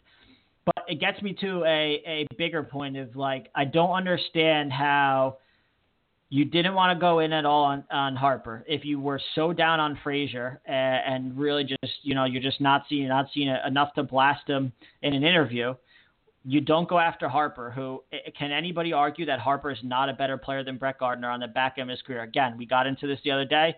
Love Brett Gardner, top top locker room guy, was a great player for the Yankees, homegrown, a long time. He's on the tail end of his career. He's coming off his worst year in his career, and I think that's due to age. I don't think it's anything else. It's part of life, as we discussed. So you don't go after Harper now. So now we have Brett Gardner in left by himself, Hicks in center, and Judge in right.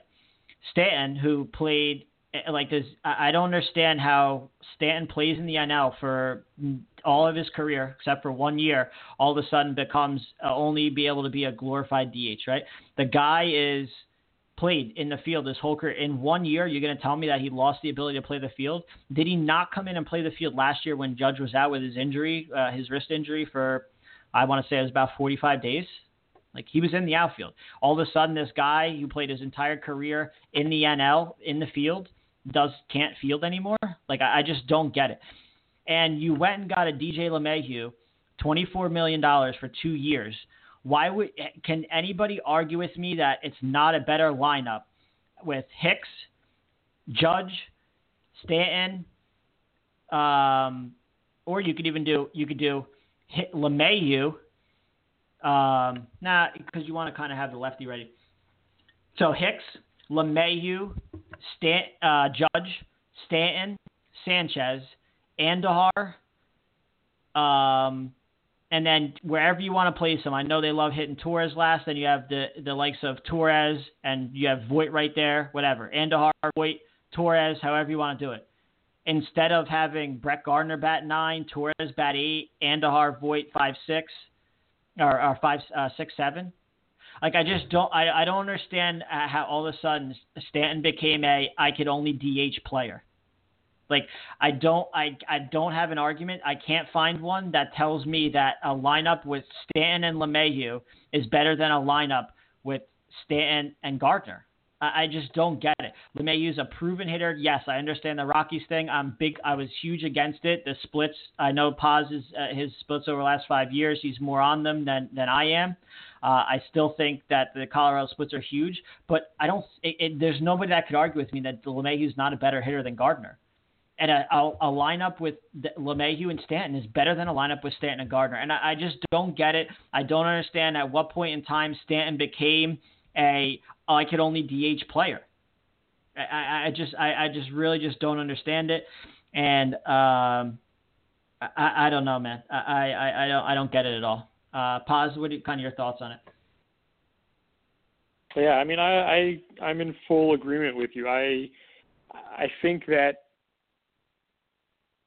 if you were going to be out on Harper, which is fine, I don't have an issue with them saying we don't want to pay Harper, we don't want to go after him, we don't want him on the team, whatever. That's fine. But I mean, what they're thinking about doing in the outfield is sort of a head scratcher. Where, like you said, it just seems like Stanton is just penciled into the DH spot on a 90% game basis, which doesn't make sense at all because he, like you said, played in the National League. It's not like he came over to the American League now and he's 36 years old and he's not great in the outfield anymore, etc. No, he's still, 29, 30 years old, right in his prime, still young. There's no reason why he shouldn't be able to play the outfield, and then that just opens up the DH spot for someone like DJ LeMahieu, or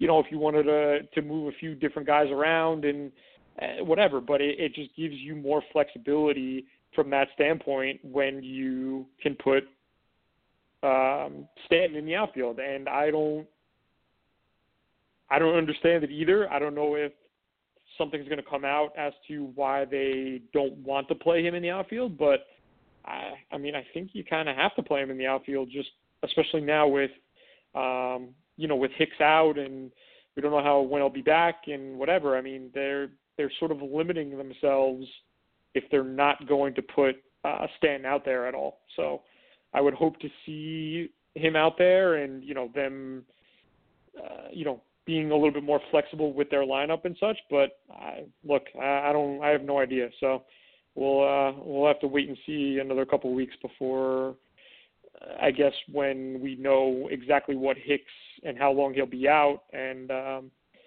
how they foresee their lineup moving forward. Yeah, and just again, I still just don't understand the DJ LeMahieu thing. Like, so I get it. So say there could be a couple of things. So you're worried about Stanton's maybe wear and tear. Fine. You're talking about LeMahieu is going to spot Tulu twice a week is what their plan is. They're going to play Tulu 5 times, LeMahieu or Torres slide him to short and play LeMahieu at second 2 times. He's also going to spell Andahar. So for the first 2 months of the season alone, you're not playing 7 games every single week. So let's say, Tulu's there for 4, LeMahieu spells 2. You're only talking that Stanton is going to be out there 2 times a week anyway. So Gardner's getting his 2 games. Then you got Stanton 2 games in the field, Stanton the rest times of the DH. And then now you have LeMahieu essentially in the lineup every day as a better hitter because he's going to spell Tulu for 2. Then he's going to, what should be is the Stanton in the outfield. Then you have him at the DH or whatever. So now you have, LeMahieu in there for 4 to 5 games a week. And then you have, that's just a better lineup 4 to 5 times every 7 days. I don't understand it. You could almost do it even to a point where, every time, and I understand righties, you're probably 75% of rotations, I would say, are righties. So, do it to the point where, every time, there's a lefty in, then you throw Stanton out in the outfield and then you have LeMahieu. So now there's your spelling Gardner. There's your extra 2 games a week where you have an even more elite up lineup in, right? So, I mean, it could even be set up so perfectly. Like you're probably going to see a lefty, I would think, once a week or so, maybe, or, whatever. And then there you go. So there's just another way where you take a lefty versus lefty matchup out and you add another righty versus righty lineup, no? Yeah, absolutely. That does make sense. I don't know, just kind of crazy. The Antonio Brown stuff. Look, I'm so glad this is over with because just having to log on Twitter and actually see things I'm interested about is just much better than log on just seeing constantly Antonio Brown. This is my thing about it. It's so he's traded to the Bills. The GM says that Antonio Brown says he's not going to show up on camp, which Antonio Brown ends up tweeting later, and all your source dumps also send out later. I understand this is it's a completely different market from an employer, but it's unbelievable to me, and it just makes me I just absolutely hate Antonio Brown now. They're paying $20.1 million to get rid of you. And then you're going to also demand on top of that where you're going to go. So you're demanding where you're going to go. You're telling the GM where you're going to go and where you won't go. And they're paying to send you away. When does enough become enough? I'm sorry. You put your foot down with Le'Veon Bell. Why would you not put your foot down here? And then you get rid of him, and it's a 3rd and 4th round pick. So you're getting better stuff in return from Buffalo, but he wouldn't show there. So you say, oh, okay, we won't do it because Antonio Brown won't show there. Or he sends it out first so that the Bills get screwed. I mean, it's absolute insanity. After he did that, I would have said, you know what, dude? You don't want to play for us? Good. Sit out the whole year. I don't care. I'm paying you anyway. I will get covered. Then we don't have to pay you anything, and you go on your merry way the night. It is absolutely sickening to me, and it's amazing. They paid to send this guy somewhere, and he chose where he wanted to go, and they let him choose where he wanted to go, and then they get absolutely bent over by getting a 3rd and 4th round pick when it's all said and done. Pause on this one. Yeah, I'm happy. Just like you, I'm happy that it's over finally. It really seems like the Raiders are going for it. They signed that offensive tackle to a huge deal, and yeah, I mean, they were really crappy last year. So obviously these 2 pieces that they signed are upgrades, but they still aren't very talented on the offensive end. So they're going to have to do more than just sign Antonio Brown and expect to be, go into contender mode now. They're still lacking in a lot of positions on offense and on defense. So, it's nice for Derek Carr to have a big option to throw the ball to, but not that I think Amari Cooper is all that great, but he did have Amari Cooper who he didn't really do much with. So I don't, yes, Antonio Brown's an upgrade, but I mean, when you couldn't get the ball even remotely close to to Amari Cooper, if you can't get the ball remotely close to your wide receiver, doesn't matter if you have B+ or, C+ wide receivers or A wide receivers. No, it doesn't really matter. So I think ultimately their issue is going to lie with the quarterback. But, yeah, I mean, I'm very happy like you that the Antonio Brown saga is over.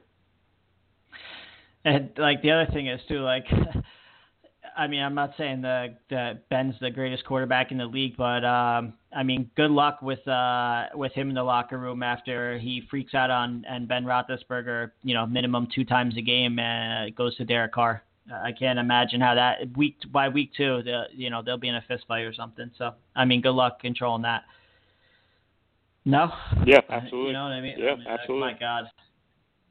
All right, we'll go a couple of free agencies here. I'm not big on the NFL, so Paz can kind of just weigh in on some of them that, I'm not really familiar with. But Jets just got Anthony Barr. They need a linebacker desperately. Being in the area we are, I see the Jets a lot, and, plus the Sunday NFL ticket, but they desperately need a linebacker. Anthony Barr, was considered one of an elite player for a very long time, one of the cornerstones of what was supposed to be the best defense in all of football this year. They did falter a little bit. I don't know what to fully make it on, but I think that's a big move for the Jets. That kind of fills a linebacker void. And like I said, he's supposed to be one of the best ones in the NFL, and, could have been a combination of a whole bunch of stuff over there in Minnesota. I'm not really sure. Paz, what do you think on this one? Yeah, really good signing for the Jets. I don't know if the terms of the deal have come out yet, but yeah, on the surface, very good signing for the Jets. Broncos 3-year deal with defensive back Kareem Jackson. Houston, really, I mean, it's tough. I always find it hard when you have elite pass rushing line. The D-backs get kind of, what can I say? It's like when Zion helps out, Bolden. So, the D-backs don't really get exposed as much, so I'm not really sure how big that is. There was somebody that had an elite defensive line and was it Janoris Jenkins, and then goes to Giants and does nothing? I'm trying to think of who it was, but somebody that a lot of people were like, oh my God, he's just made by his D-line, and then went and he ended up being like a huge bust. Was it? I don't know if it was Janoris Jenkins. Nnamdi Asomugha? Yeah, it might have been him. I forget who, but it was like a big one. I don't. Maybe it's not Janoris Jenkins, but neither here nor there. That'll be interesting to see what he does over there without. I mean, look, Broncos have a great D-line too, but maybe he gets exposed a little bit more. Just a side note: Mariners option Justice Sheffield to AAA, so maybe that ends up being a big trade by Cashman because I don't know. All right, there's some other ones here. Let's see. Colts took Devin Funchess for 1 year. As Paz and I have mentioned a couple times, we're not very high on Cam Newton. Think he's overrated. Definitely plays for himself a lot. Might be a nice signing for the Colts there with Funchess. I mean, look, Luck is, I think Luck's very, very good. He's got more protection now, so he's not on his back as much. And, he could use some more options. Outside of T.Y. Hilton, you're kind of like, okay, where do I go with the ball? Uses his tight ends a lot. Jack Doyle came out of, from bottom to greatness this year before getting hurt. Who's the other one? Dwayne Allen, right? Had a great year again. Ebron, that's right. Thank you. Ebron had a great year. Really, I don't want to say he did nothing in Detroit, but a lot of people called him a bust for what he was supposed to be. Has a huge year with the Colts. So this gives Luck another option to throw to. What's his name? That back was really great after he came back from injury. So they put together a nice little offense here, and that might be nice. Funchess in the slot. That's a pretty good option. Any thoughts on that, Paz? Yeah, I think that's a really good signing. I think it might be a little expensive for him. I think it was like $13 million, but I think they have a lot of cap space. And yeah, I mean, this is a huge upgrade in terms of quarterback. I mean, you go from a bottom 10 quarterback to a top 10 quarterback. He's going to have a very nice year this year, and all it does is just give Luck another option to throw the ball to, and that can never hurt. Yeah, absolutely. Chiefs get Tyrann Mathieu for a 3-year deal. it's tough to read the Chiefs D. Were they on the field so much that they got exposed a little bit more and, didn't look as it's not, what should I say? It's not, the book wasn't what the cover was. It was what's inside. Look, if your offense is scoring and, they had drives of 40, 50 seconds and you're back up or now on the field more than most, was it a product of that? Or was it a product of the defense wasn't all that great? Houston was kind of down on Mathieu this year. They didn't think he had a year that he was supposed to, but could be nice to, shape up Chiefs D a little bit more. Thoughts on that one, Boss? Yeah, I think another one that I think was a little expensive. I think it's 3 years, $42 million, so $14 million a year. I don't know if he's necessarily worth that, but if Eric Berry can somehow stay healthy. He's dealt with a lot of, the Achilles, obviously. Then, obviously the cancer was sort of out of his control. But, a guy that's missed a lot of time over the last few seasons. So certainly someone to slide in there when Berry is out. But when he's healthy and playing, I mean, having Mathieu and Berry in the backfield, that's a nice little safety combo you got back there. Yeah, absolutely. Suggs to Arizona. I know he's kind of a dick, but I've always liked that their little defense Suggs with Ray Lewis and back in the day with Ed Reed too. But I always thought Suggs would be a lifer there. There's a lot of reports he caused a lot of trouble in the locker room, along with the outside things that he gets himself into. Arizona needs a lot more than Terrell Suggs. I hate to break the news. I don't think I'm telling anything or anybody anything they don't know already, but interesting. I just kind of think that he won't be a, Raven lifer. Anything on that, Haas? Yeah, Arizona, they need Kyler Murray, bro. Come on. We've spoken about this already. Yeah. Oh, my God. Adam Humphries lands the Titans. Interesting because Tampa Bay was supposed to be really high on them. Deshaun Jackson already wrote his farewell to Tampa Bay, if not once, if not twice, 12 times, and did another official one today. I mean, he's like Antonio Brown, just begging to get out of there.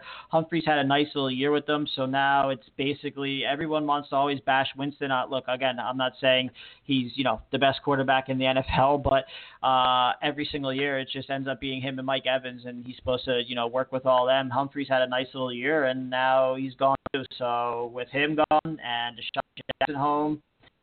Deshaun Jackson gone. I don't know. Now I see Jackson went back to the Eagles, but so again, now it's Winston and Mike Evans again, and a little splash of Peyton Barber, who, whatever. I don't know what this Tampa Bay team is ever doing. Anything on this one? No, it was like a mass exodus from Tampa. They also lost Quan Alexander, their best defensive player, I would say. So. I don't know when Tampa Bay is going to be relevant again. Their roster is one of the worst in the league currently. Yeah. Let's see. Jets got Jamison Crowder. Nice little piece there, and that's another thing for Darnold to work with. I always thought Jamison Crowder was kind of undervalued. Hasn't had a quarterback to really throw to him, and then he's effective. They run a weird offense over there. You never know who's playing, who's doing this and that and the other thing. Might be another little piece for Darnold, and Foles goes to Jacksonville. I mean, this was like the Murray to the first round pick. This has been like the worst secret of all time that's just been waiting to go down. So Foles goes there to Jacksonville for $488 million. So anything on those two? No, I think it's a nice signing for the Jets. And like you said, we've known basically since 3 weeks ago or whatever that the Jags were going to sign Nick Foles.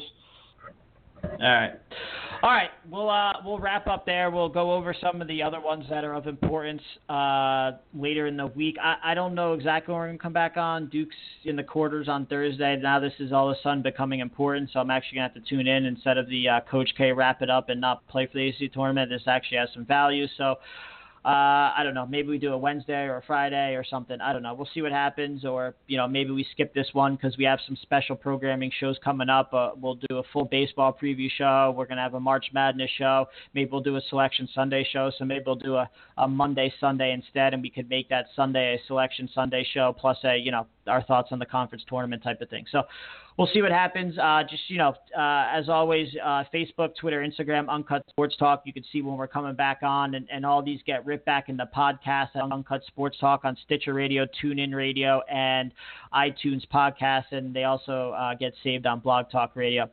We thank everyone for tuning in. I saw our listeners were crazy up again after our Thursday show. We appreciate everyone listening and tuning in. And listen, like I said, we don't bite, so give us a call, and we'd love to discuss your teams, your players, your thoughts on all these sports.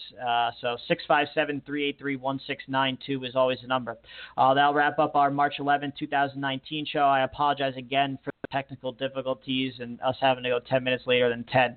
But thank you. From your host, Rhino, and your co-host, Paz, we thank you for listening, and we'll see you very soon. Later.